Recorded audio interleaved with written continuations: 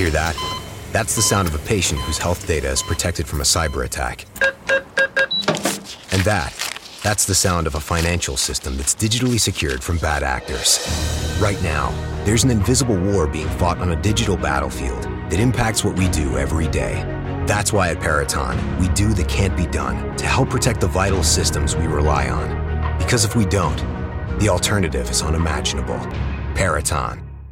If you've been a renter, you know it's stressful to find the perfect place. But Zillow Rentals make it easy. They have filters for pretty much everything, so you can find a rental that's big enough for entertaining your friends, but small enough they won't crash all weekend. Find your sweet spot on ZillowRentals.com. From coast to coast and around the world, you're going online with Bill Alexander. Online with Bill Alexander is a guest-driven program where the topics are diverse and entertaining. Laugh and learn while you listen to one of the best hours of online radio around. Online with Bill Alexander.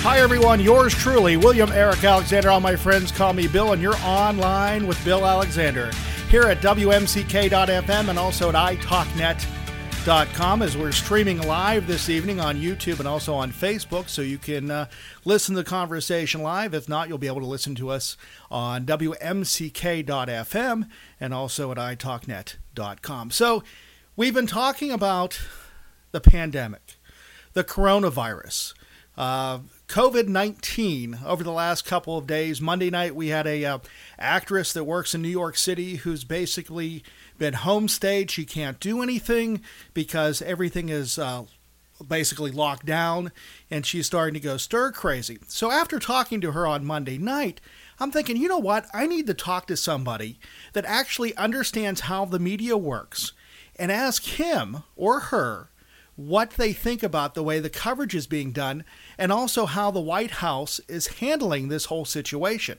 So the first person I thought of getting in touch with is John Daly. And John is a news guy extraordinaire and working on some new projects that I hope we'll be able to talk about before the end of the show tonight. But let's say hi to John. John, how are you doing tonight? Hey, Bill, doing great. Thank you so much. Thanks for having me on. So I was thinking about this the other day going, I need to have someone on that actually watches the news, actually has been an anchor, written it, done everything possible to get their opinion about what's going on right now. So when this whole thing started a few weeks ago, actually basically last week is when everything broke loose, how did you think the news media was handling it? Were they blowing it out of proportion, or were they just giving it just enough concern so people would understand how serious this event was? Well, I think they were certainly being dramatic, but at the same time, too, and I always remind people, and again, coming from my news background and coming from newspapers, old local newspapers, and coming from a broadcast background, not only radio but television, and I keep going back to people because I had to sign contracts to say that I had to follow the FCC Act of 1934, which says if you're a broadcast station, your first responsibility is to warn the public. Right. And that is first and foremost. So I always try to tell people, and when I wrote my book, I always try to say, look, the news media will at times come across as sensational on certain things.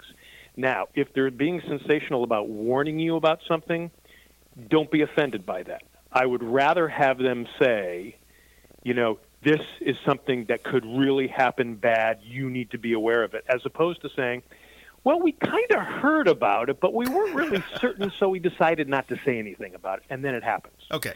So I don't have a problem with the media overblowing it. And at the same time, too, they can say, hey, okay, we were wrong, but at least you were aware of things. It's like if you went to your doctor and the doctor was looking at your blood work and he goes, I think he's going to be a full-blown diabetic and he could have a heart attack. Nah, I'm not going to tell him. I'm not going to get him upset. I'm not going to worry about it. So I think too many times people love to lump the whole media together, and then they love to say, oh, they're just making stuff up and they're trying to scare you. I don't think so. I think they have a responsibility, and I think that that's what the media should be doing to wake you up. Now, I think we as news consumers have a responsibility to act like journalists ourselves. I mean, you do have the right to listen and say, okay, I don't know if I go along with that. The problem, I think, with the media was, and I do think the right-wing media, I do think Fox News, I think they really underplayed it, and they took the political angle. Right. Now, granted, maybe the others did, and did the same thing as, this is a way to attack Trump. I'm not saying that didn't happen. I'm not saying that wasn't in there. I don't know that it was their ultimate goal. I really think they were trying to protect people and to wake people up to different things.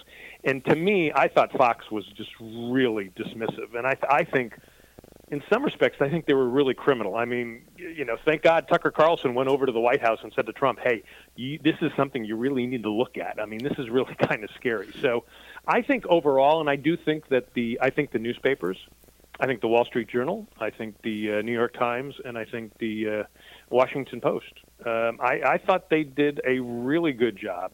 LA Times, I thought, did a really good job on a lot of different things. So the newspapers, to me, were fine. And I think if you understand the role of warning the public that that's what they're supposed to do, then I think overall, I think they did a good job.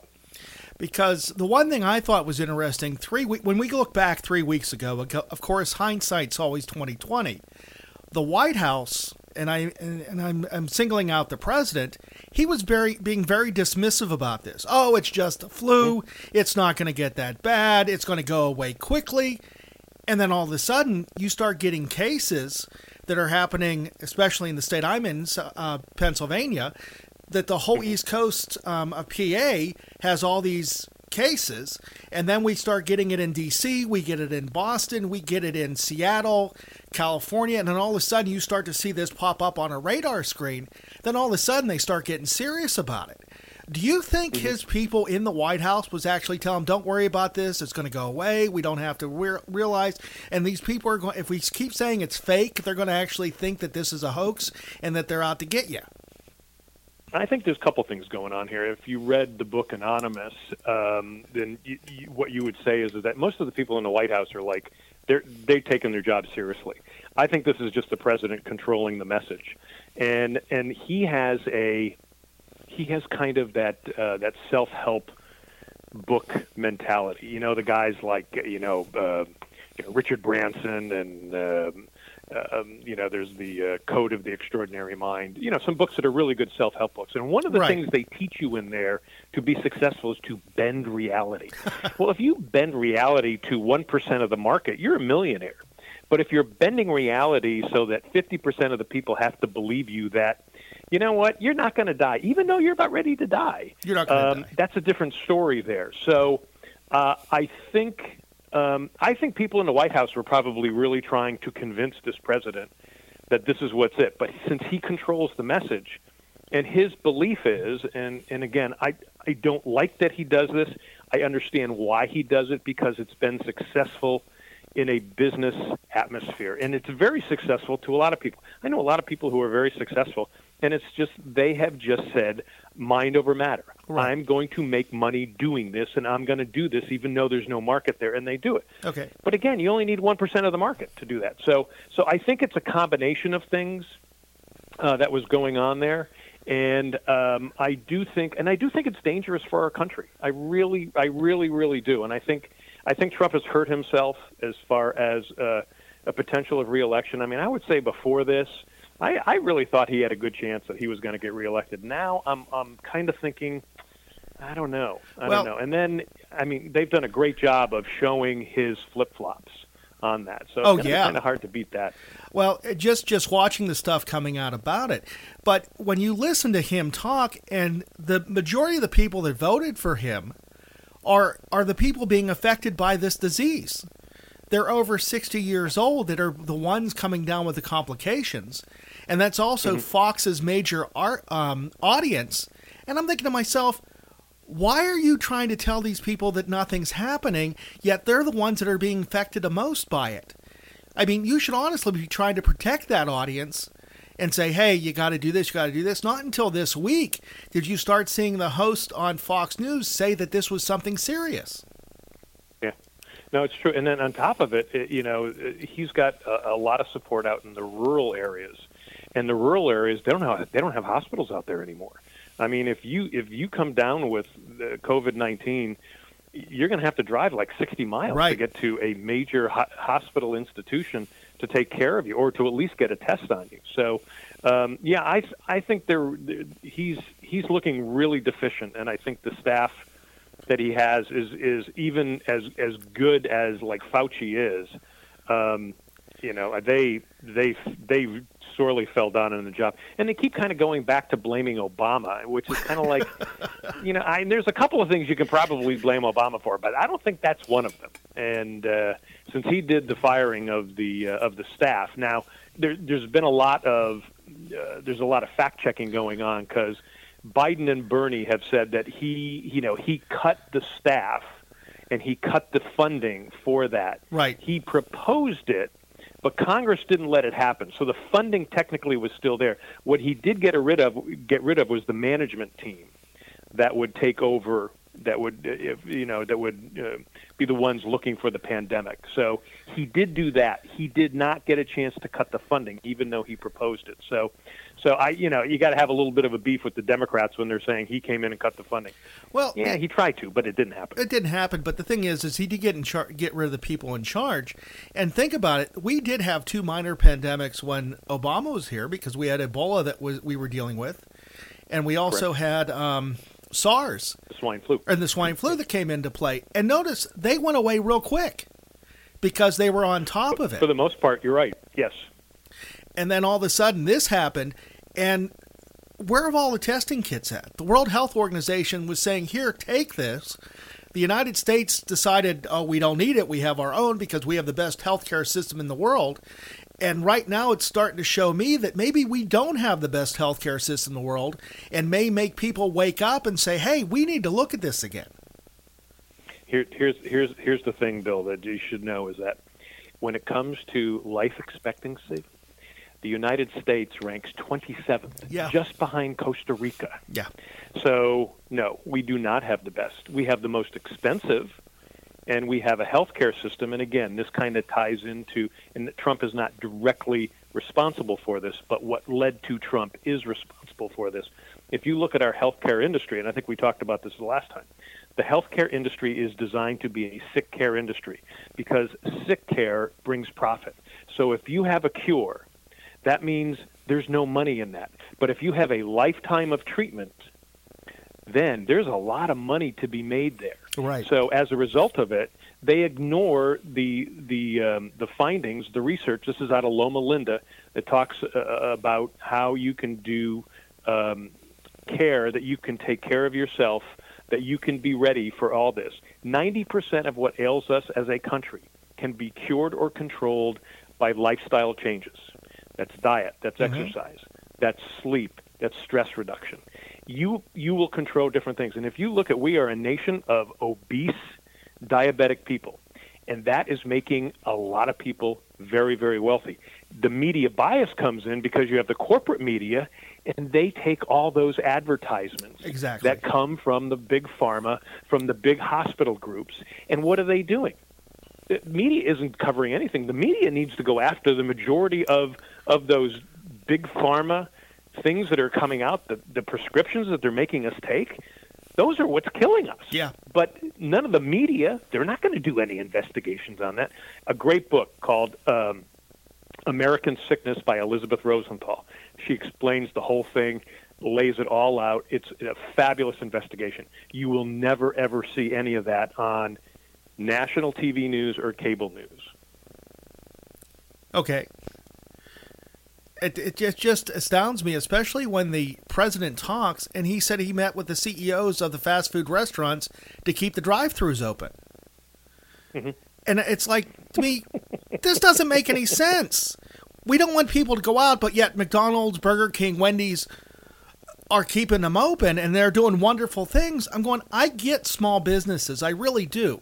But the major corporations, I don't understand why we're trying to prop them up when they have the financial backing that they need. Mom and pop are one thing. McDonald's Corporation's another. Now, franchisees, I understand that too. But the other thing I think is interesting, every time you see them doing a briefing during the day, what ends up happening is the president talks, then Mike Pence talks, then everybody else talks, and they're always patting Trump on the back for what he's doing. And I'm thinking, wait a minute. Why do we have to give him kudos on everything, even though we know he hasn't done a darn thing since this whole thing started? No, absolutely. Well, it's, he's got control now. I mean, he's controlled that, not only the whole executive branch, to the point where, he's like, people keep,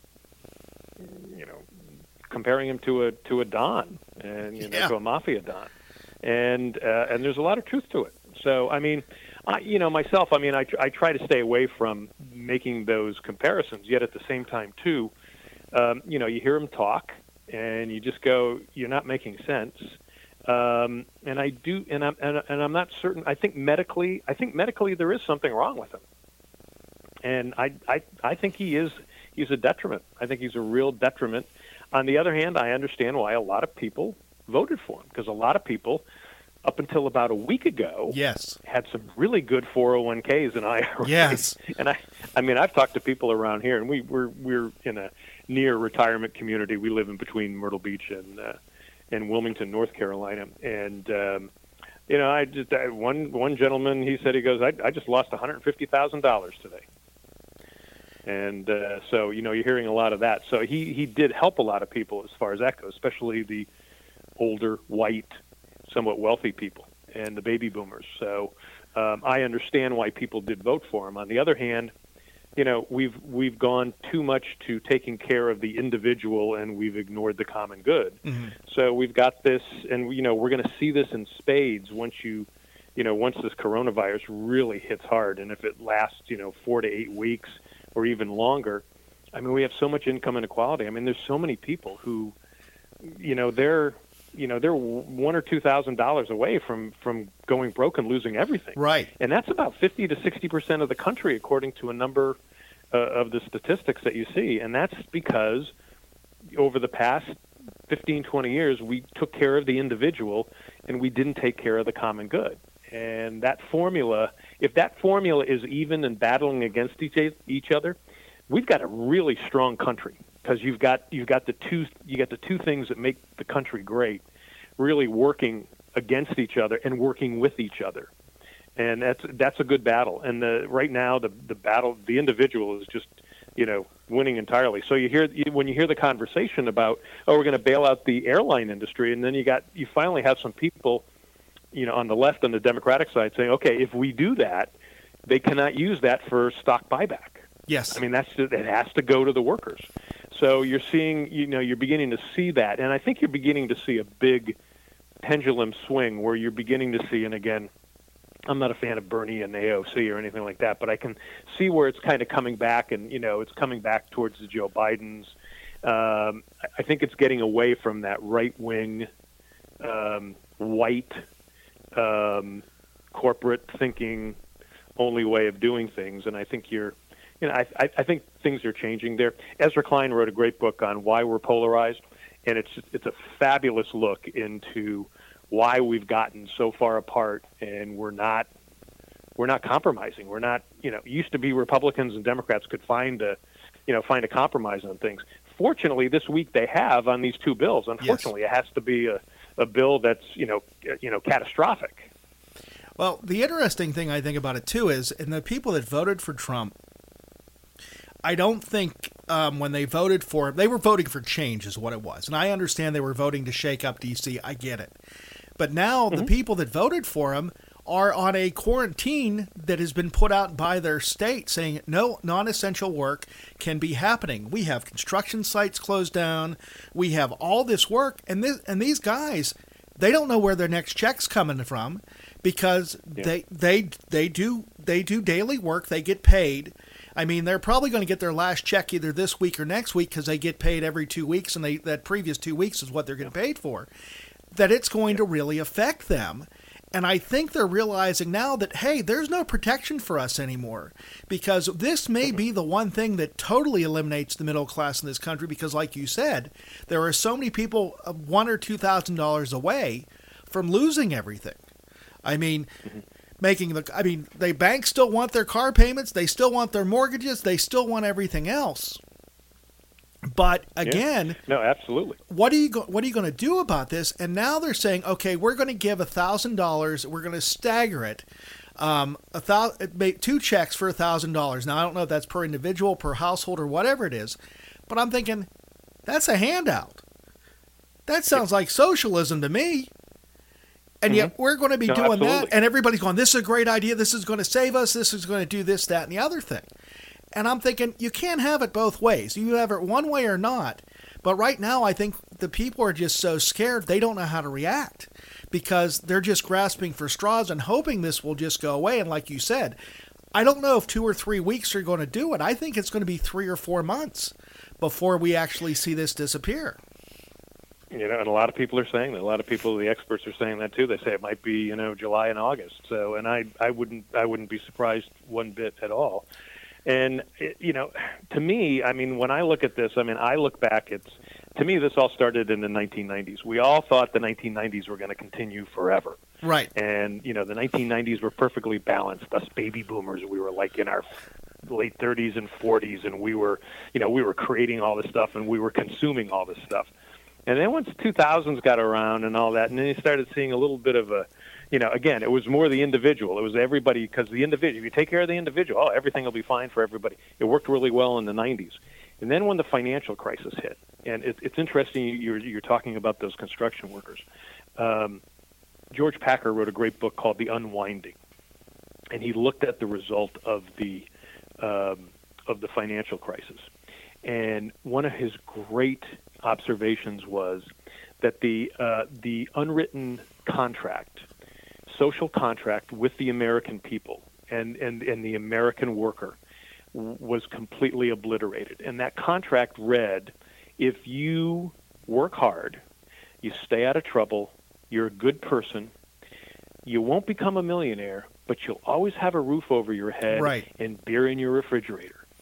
And he said that financial crisis completely ruined that contract, that unwritten contract that we had. And it's exactly what you're saying with the worker today. Because you got workers today, and they talk about the gig economy. It sounds like a great idea, but you've got to work like about 50, 60 hours to make, somewhere a reasonable living just to get by. Now, if you've got kids, that's worse. And then think of how many of the workers today have to take care of a older parent, exactly. or maybe has to live with an older parent. So, the things today that they're doing is difficult. And then, on top of it, what we're doing with the millennials. And I sympathize with the millennials because a lot of people are saying, all they want is free college, and they want free this and free that. And it's like, well, if you're a baby boomer saying that to them, you know what? You're on socialism. You're on Medicare, and you've exactly. only paid in 1/3 exactly. of what you are going to use. The other 2/3 comes from taxpayers. Comes from young taxpayers who have brutal college tuition that they have to pay, and they've got to pay off your debt that's causing all the different problems, and yet you're making fun of them.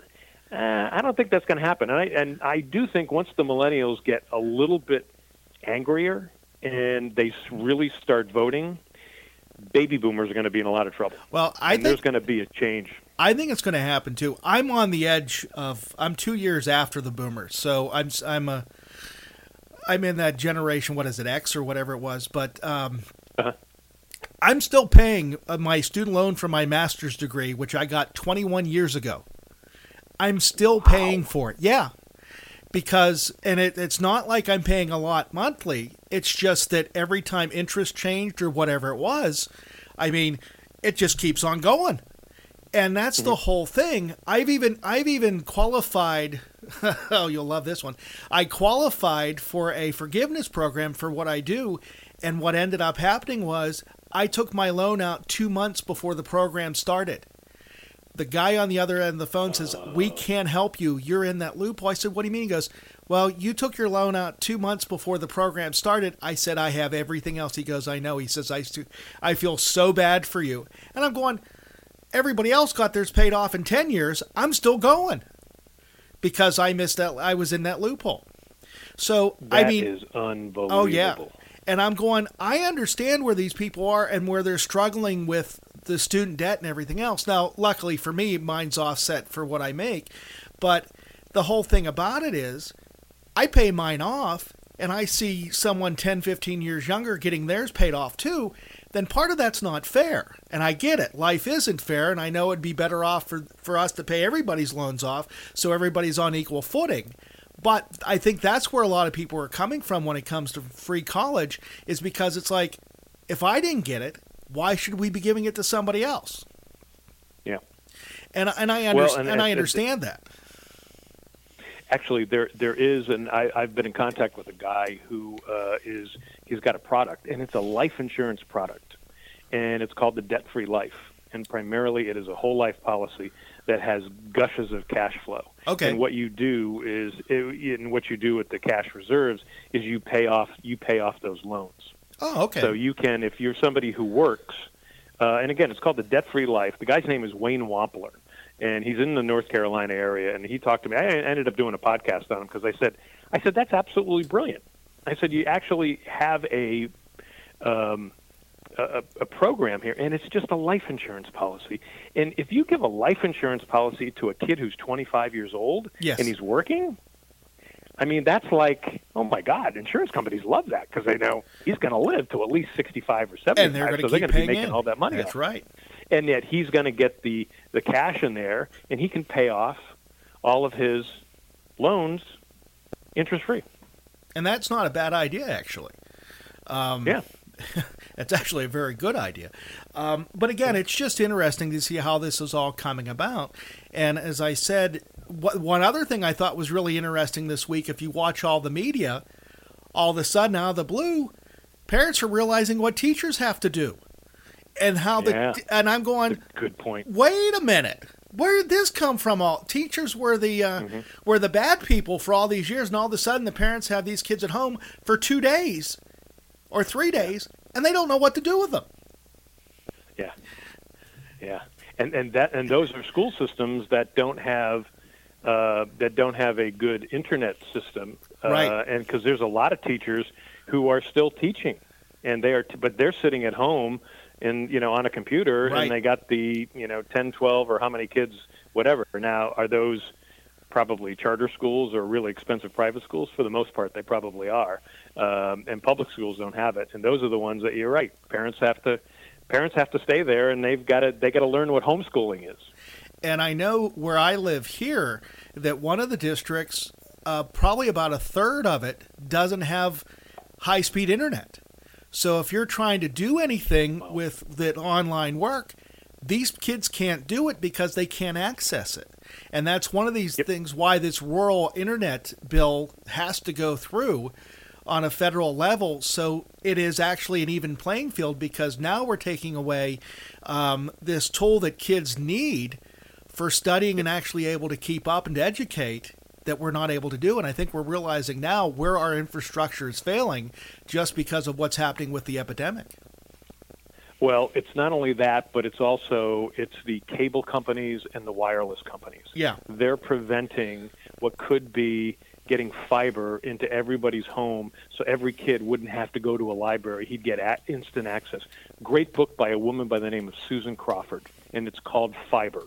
And she goes through the whole thing of how those industries control the state legislatures and the local towns. And there are a couple of towns. I think there's one in North Carolina, and then I think the other one it's in Tennessee. I can't remember. It's not Knoxville. I can't remember what it is. But it's not a town. It's actually one of the cities there. And what they did is they just said, screw it, we're just going to do it ourselves. Okay. And they put the whole fiber in by themselves. And what happened was their economy went through the roof, and all their kids' educational scores went through the roof. I'm sure they did. And then local business started doing really good. So the Main Street and the retail came back. And it made the whole community thrive again, because they became a community, because they were all communicating and they were a part of it. But what you're going to find is that, if you want to put this in, cable companies won't let you do it. They'll actually go to the state legislature, pay off the state lawmakers, and they'll rescind you from doing that. They won't allow you to do that. But that's a big difference. Read it. It's a great book. It's called Fiber. It's by Susan Crawford. I would tell everybody to read it, and that would solve the problem that you're talking about there. What's interesting about that, I know in the area I'm in, that years ago when cable first came in, this was before internet was even thought of, the cable companies worked out deals with local municipalities that they could only sign with one cable outlet. So then you had a monopoly. Absolutely. And then, okay, the phone company had it, but that was only DSL or it was the old modems, and you still weren't able to get the quality. Well, now, 30 years later, we're still working with the same cable company, and the infrastructure is not there. However, where I'm at right now, if I go 2 miles down the road, I can tell you where the fiber line is that they put in. And it wasn't put in for us. It was put in for two local businesses that were 20 miles apart is why they put it in, which is ridiculous. Let me do something here real quick. You're listening to WMCK.FM McKeesport and also listening to us stream live at italknet.com. My son is a sophomore at one of the local universities in the area. And whenever they closed school for them last week, they basically lost the rest of their semester, and they told the kids, if you don't have high-speed internet to do your work, this is the suggestion they gave. There are local libraries. You can go to Panera. You can go to certain convenience stores and use the internet. And I'm thinking, you're telling kids that if they don't have it, they're going to have to go find it somewhere, which doesn't make any sense because we're supposed to be doing social distancing, and yet you're telling them to go to stores which now are closed. So these kids that are in college, who are college students, and some of them may not have a place to live, or they're living with older parents that may not have internet or whatever it is, they're not going to be able to do their work. And I don't think anybody thought that through whenever they did this. Well, the wireless companies and the cable companies, they thought about it. That's true. That's very true. They thought about it. They thought about it really nice. When you look at your cable bill, look at your cable bill in the last, compared to what it was in 2000, compared to what it is now. It's like 4 or 5 times more. Look at your cell phone bill. What is it now compared to what? I paid $40 for a cell phone bill. Right now I'm paying upwards of almost $300 a month. I know for a cell phone. Now that, granted, I got a family plan, but the family plan, back then would have only been probably $100 for 3 or 4 of us. Right, and I'm paying around $300 for 5 of us with unlimited access because my kids are the ones that suck up the data, and if I ever want to use it, I have to pay for the higher plan. But one thing I did do, and the cable company thought I was odd, I finally cut the cable about a month and a half ago because everything we're doing online anyhow. And I have these streaming sticks. I have a high-speed internet coming into the house, which is still through the cable company. Yep. I don't have a home phone anymore because we have 5 cell phones in the house, and everybody has their own phone number, so if someone needs to reach them, they can do it on their own. And I dropped my cable bill, I cut it almost $200 for what I was paying. Yeah. And I'm that's going, great. And a lot of people are doing that. This is really nice. Now, the cable companies are going to realize that they're doing this, and they're going to probably make it more difficult for you to get out of it, or they're going to make your internet price through the roof. But yes, we just can't afford it. And with doing with the high-speed internet, for the most part, is reliable about 85% of the time. You're still able to do things that you were able to do before. And I put an antenna on the side of my house, which I never thought I would do, because I had one up on the side of my house 25 years ago, took it down so we could get satellite TV. And then all of a sudden, I put another one back up again, which was kind of interesting. So it was like going back in time. But it just surprises me that what we are controlled by, for us to get any information, it's not free anymore. We have to pay for it. And we're not paying little sums. We're paying a lot of money to get information. And a lot of the time, that information is not reliable. No, you're absolutely right. And it goes back to, there's another great book. It's called The Great Reversal. It's written by an economist. His name is Thomas Philippon. And the subtitle is How America Gave Up on Free Markets. And primarily this guy examines how we've allowed all these industries to monopolize. They merge, and they're like, oh, okay, well, this is going to save you money. No, it's not. No, you guys have less competition, so you're just jacking the prices way up, and you have every right to do that, and lawmakers are allowing you to do that. And the cable industry, the wireless industry, those are the best examples. The healthcare industry is another example. All these big mergers of hospitals. Oh, this is going to save you money. No, it's not. You're going to jack up prices. Yeah, because there's no competition. You got shareholders. Yeah. And there's no competition. And like you said, you're losing rural hospitals because of this, because they can no longer compete. And the thing is now, we're noticing in this area, there's hospitals that have closed around us, that the medical facilities are realizing they're not going to have enough beds in their area for this disease. So they're looking at opening up the old hospitals that they basically closed down. Yeah, they're actually talking about using the schools that are closed down and turning them into hospitals. Yeah. So again, it's just one of those situations where I don't think in my lifetime I've ever seen anything like this before, and I don't think I'll ever see anything like it again. And I hope I never see anything like it again. Well, and unfortunately, this could be a revolving thing where it could be coming back. To me, the closest thing I think it could be, and again, I wasn't alive at this time, was World War II. Okay. That would be the closest I could think, but that was a very visible enemy, whether it was the Japanese or the Nazis. But this is an invisible one, so this is like scarier, and this is stranger. And you're right, we've never seen anything like this. Did you hear the president today called himself a wartime president? Yes. Yeah. Do you find that as ridiculous as I do? Yeah. Okay. Well, I mean, it is wartime. I mean, we are on a wartime footing. There's no doubt about that. But to address himself as that, yeah, I mean, he's, and again, unfortunately, he's clueless as far as, what the majority of the American people are looking for in a president.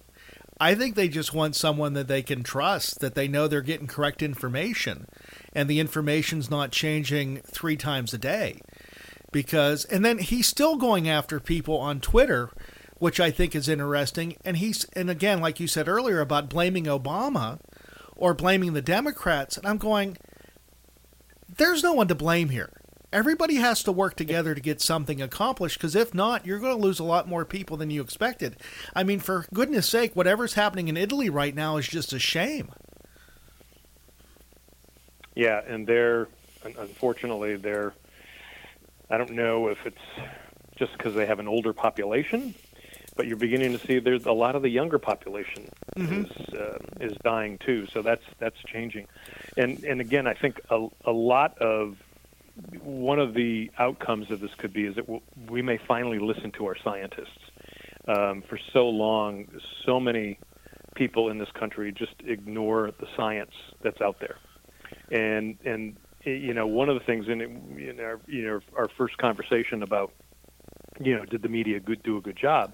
And to me, the reason why I think they did a good job is they were quoting scientists. Right. And they were quoting scientists that had studies. They were quoting scientists who say, here's what this thing is doing. It's multiplying. There's a good chance it's going to do this. And, God forbid, hopefully they're a little bit wrong coming up, because if they're right on the worst case scenario, we're talking about 1.5 million Americans dying. Yes. That's pretty scary. And that could be 6-7 months of people not working. I mean, you're going to see industries. You're definitely going to see a recession. I mean, it's pretty scary. And to be honest with you, the media, or the good, smart mainstream media, actually quoted from these scientists. And, it's a reasonable chance that what they're talking about is going to come true. If they would have been able to contain this in China, we would not be dealing with this. However, since it traveled across Europe as fast as it did, we knew it was coming here, just because of air travel and everything that we deal with European Union.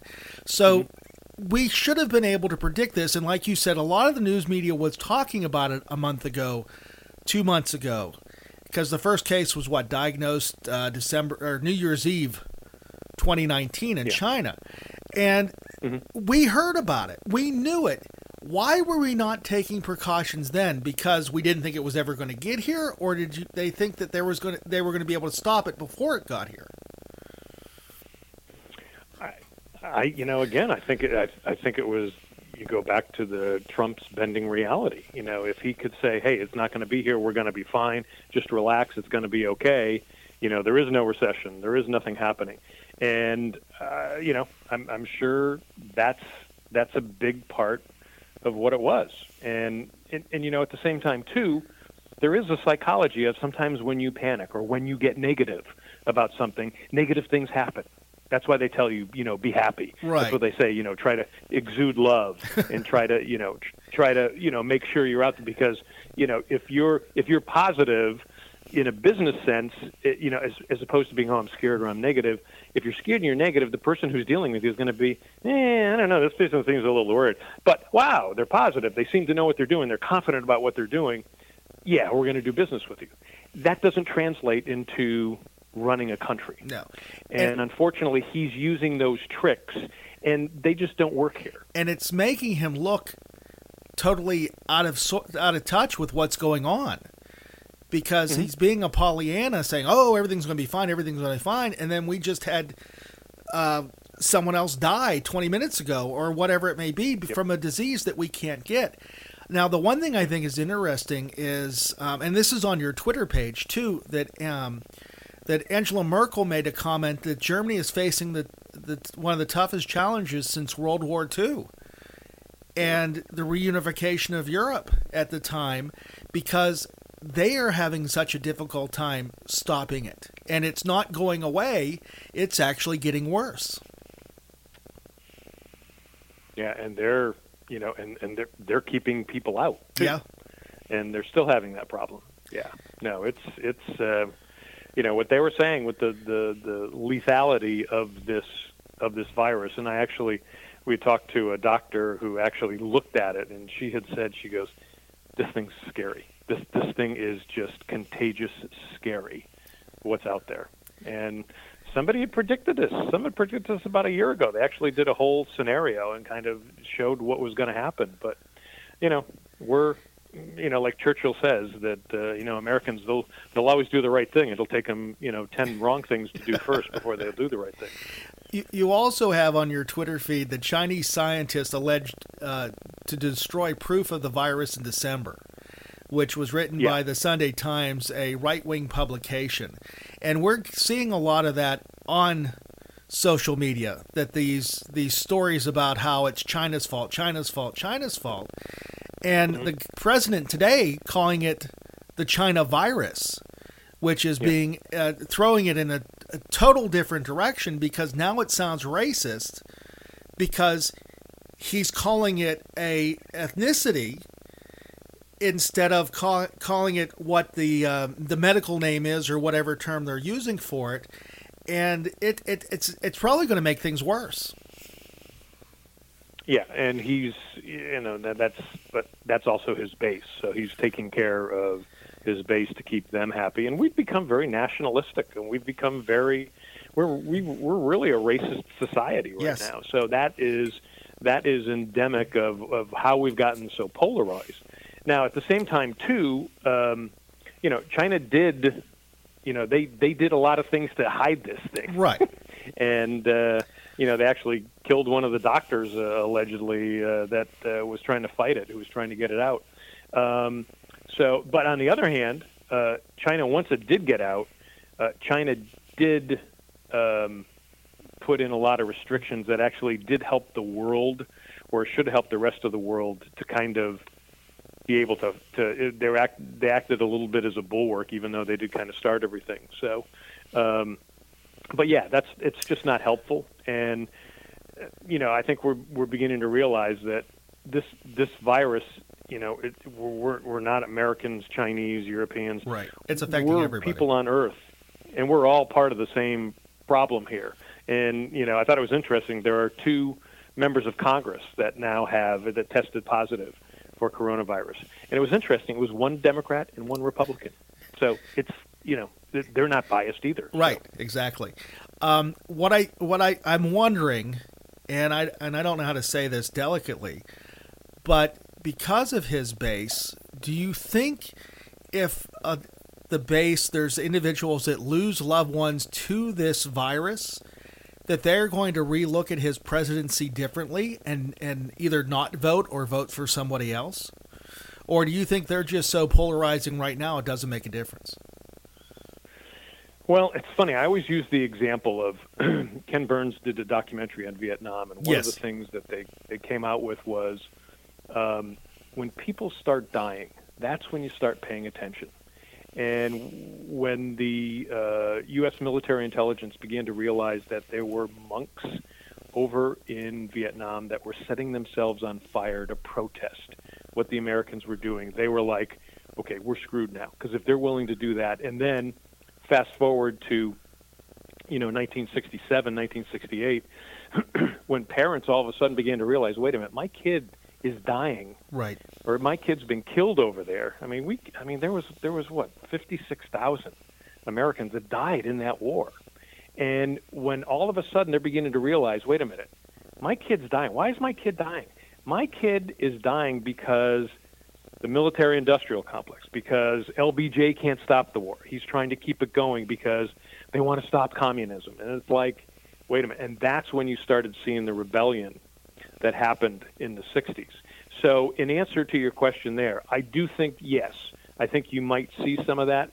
On the other hand, if you look at the people who are the sycophants who are following him, he's got them hook, line, and sinker. So I think there's a lot of them. They could be going to the funeral of a loved one, and they're still going to wear a MAGA hat. Yeah.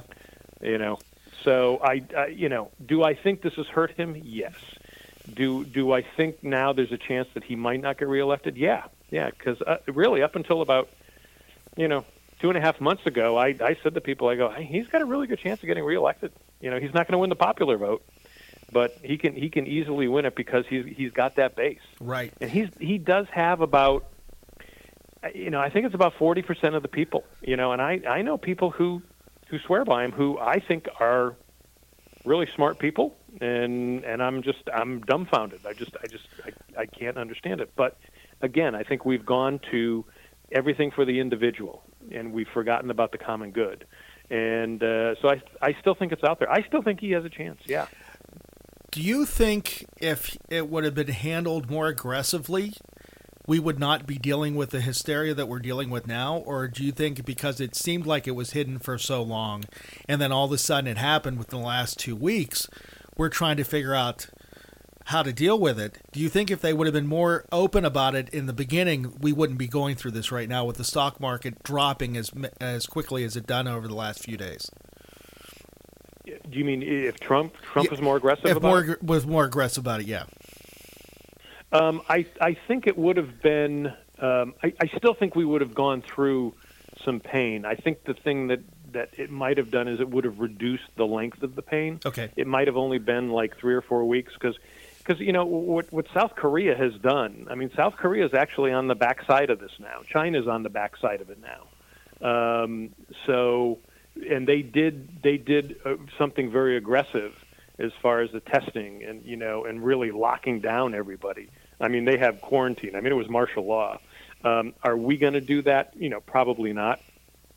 My fear is that, and what will be really bad for Trump is that this thing, moves on to, 8, 12, or 16 weeks. We're into the summer, and we've lost the total baseball season.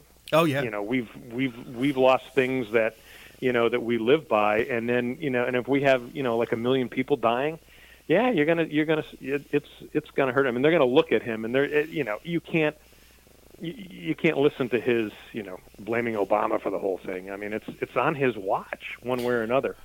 Do I think even if he was aggressive, would it still have been some problems? Sure. I mean, this is something that's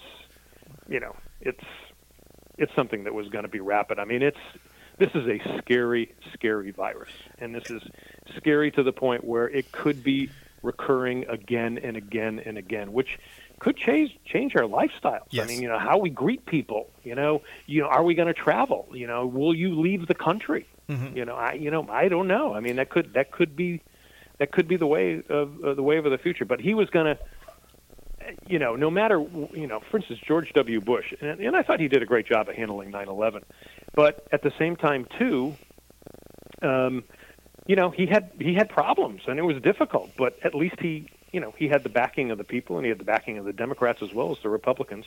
On the other hand, he totally screwed up Katrina. Yes. I mean, just totally screwed that up. I mean, that should have been a slam dunk. I mean, that should have been easy. It was contained to one area. Yeah. So I think Trump was going to have problems anyway, and I think it would have been, a struggle for him. But if he had been, if he'd been someone who would listen, who had people there who, he would definitely take advice from, and even if he had the chance to, call up Obama and say, hey, give me a hand here. Right. I know Obama called up George W. Bush. He talked to him, according to what they said. Yeah. And George W. Bush actually talked to Clinton. Yeah. So, he doesn't. So, yeah, I think he's going to suffer from it. He's going to suffer. And then just on top of attacking everybody and just dividing everybody else, I mean, Europe doesn't like him. Canada doesn't like him. Yeah. The Mexicans are now saying, we're putting up a wall so you guys don't come here. We don't want you here now. The other thing I think is going to hurt him, too, because everything's on video, is him at rallies just 2 and 3 weeks ago saying that this was a hoax, it's no worse than the flu, and going on the whole thing. And up until last weekend, he still wanted to do rallies until they told him, you can't do this. And I want to know who got to him and said, and basically had to shake him and said, you cannot do what you're doing, because if not, the people that you are going to have these rallies with, you're putting them at jeopardy. And those are his voters. From the stories I've read, I heard it was Tucker Carlson from Fox News. And I can't believe Tucker has that much power to him. But maybe it was just enough for him to listen, because even last weekend, Sean Hannity was still saying it was fake. Absolutely, yeah. So it just amazes me about that. And the other thing I think is interesting, too, is the two Democratic candidates for president have basically gone under the radar now because they're just waiting to see what the president does. Yeah, I think so. And at the same time, too, for them to, they can't hold rallies. Two, Right. I guess they could do online stuff. But I think it would, and whoever's guiding them, knows that it would look disingenuous. Right. If I'm going to do a rally right now, well, no, you don't do a rally. You pitch in, and and to be honest, I think what Biden did. I mean, when Biden appeared like a president. He was the only one. I mean, Trump doesn't appear like a president, and I don't think Bernie appears like a president. No, Bernie sounds like that old guy that's in your neighborhood that yells at kids for walking on their lawn. But yeah, Biden sounded like a president, and he actually sounded good. Like he didn't make any gaffes. There was no problem. And I'm going, hey, I can see this man as president. So it will be interesting to see how this plays out. And I know we spent the whole hour talking about it, but I want to talk about some of the new things that you're going to be doing with here in the near future before we end the program tonight. Oh, super. Well, we still have Undercover Jet Setter. That's our TV show that I do with Susan Anzalone. She's my co-host and co-creator, and it's travel, food, wine, and golf. Now, of course, travel, that's a bad thing now. But we shoot it entirely off the iPhone. And so if you go to youtube.com/undercoverjetsetter, we've got about I think we've produced about 70 full-length episodes, 30-minute episodes. 30 minutes. And we've got like 300 or 400 videos on the YouTube channel that are segments. So again, it's travel. We take you to off the beaten path places.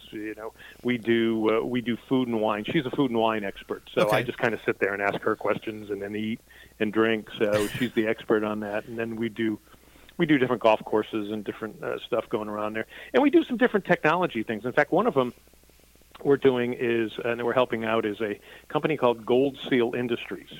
and it is a trash to energy. And the guy who's actually running it now is John O'Hurley, who played Jay Peterman on Seinfeld. Okay, I thought I recognized that name. He's a good friend of mine, and we've been friends for years. And this technology is world-changing. So you're beginning to see a lot of these technologies that are about ready to happen. This is a trash to energy. It gets rid of all pollution. It creates unlimited amount of energy, and it takes the byproducts of the pollution and turns them into sellable byproducts. It creates medical-grade water, and it can feed millions of people. Oh, wow. And it's one of these technologies that is just absolutely fascinating. If you get a chance, go look at it. We've done about 4 or 5 pieces on it, and we are just mesmerized by this. So it's very, very cool. And if you look up John O'Hurley, you'll see his connection to it as well.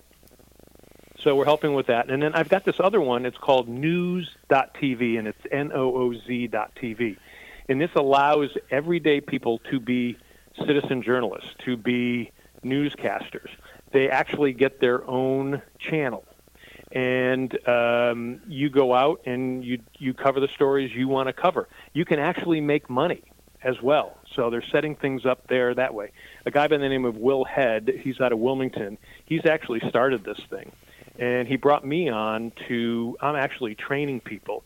Since we've written a book on how to shoot a TV show off an iPhone, I literally am going to train people. We're going to have a news academy where I will literally train people on how to go out, shoot a show off the iPhone or shoot a segment off the iPhone, how to turn it around quickly, how to edit it, how to get it up there, and all that. So that looks like the new wave, and it ties into all the the local newspapers that are going away, especially the rural newspapers.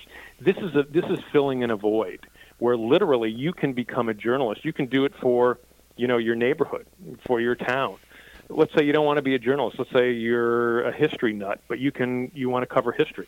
Or let's say you're a cook and you want to share great recipes. Okay. You can do that as well. So it's more of a magazine type thing. But if you go take a look at it, it's NOOZ.tv. And just take a look at that. It's actually kind of a cool thing that I think is going to really take off. What I think is really interesting about it is today while I was doing some work, I was thinking about that because there's a lot of people that have stories right now about being quarantined and what they're doing. And I was thinking that'd be a great idea for someone to put something together where people could actually host their own programs about doing it. Little did I know that you're doing something like that right now, because I think it's an excellent idea.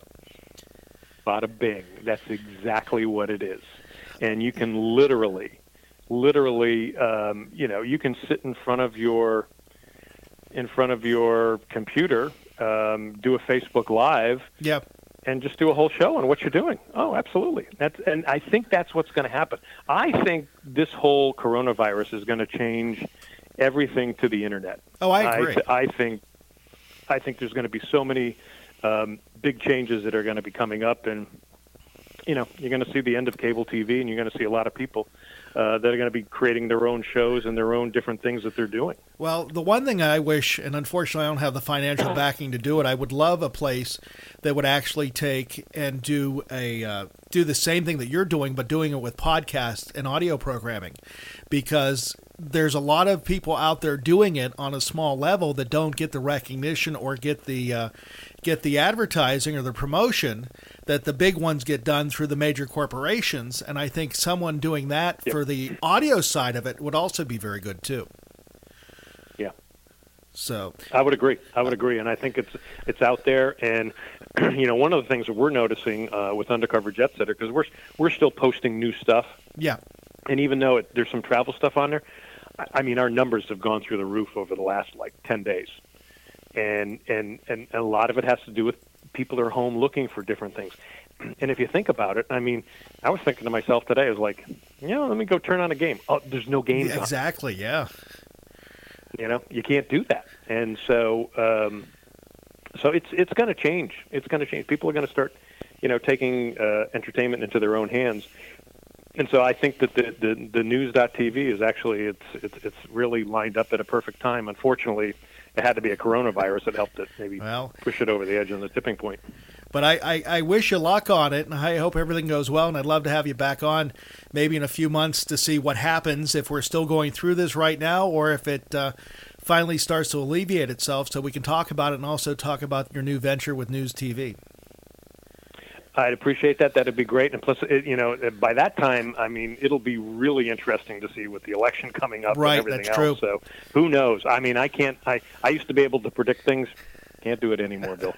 Well, John, thank you very much. I appreciate you joining me tonight, and we'll talk to you next time. Bill, I appreciate it too. Thank you so much. Thank you. John Daly of JohnDaly.tv, also of Undercover Jet Setter on YouTube, and his new project, News.tv. Well, John, thank you very much for joining us. And everybody, thank you very much for joining us on this edition of Online with Bill Alexander here at WMCK.FM and also at iTalkNet.com. We'll talk to you next time here online with yours truly, Bill Alexander.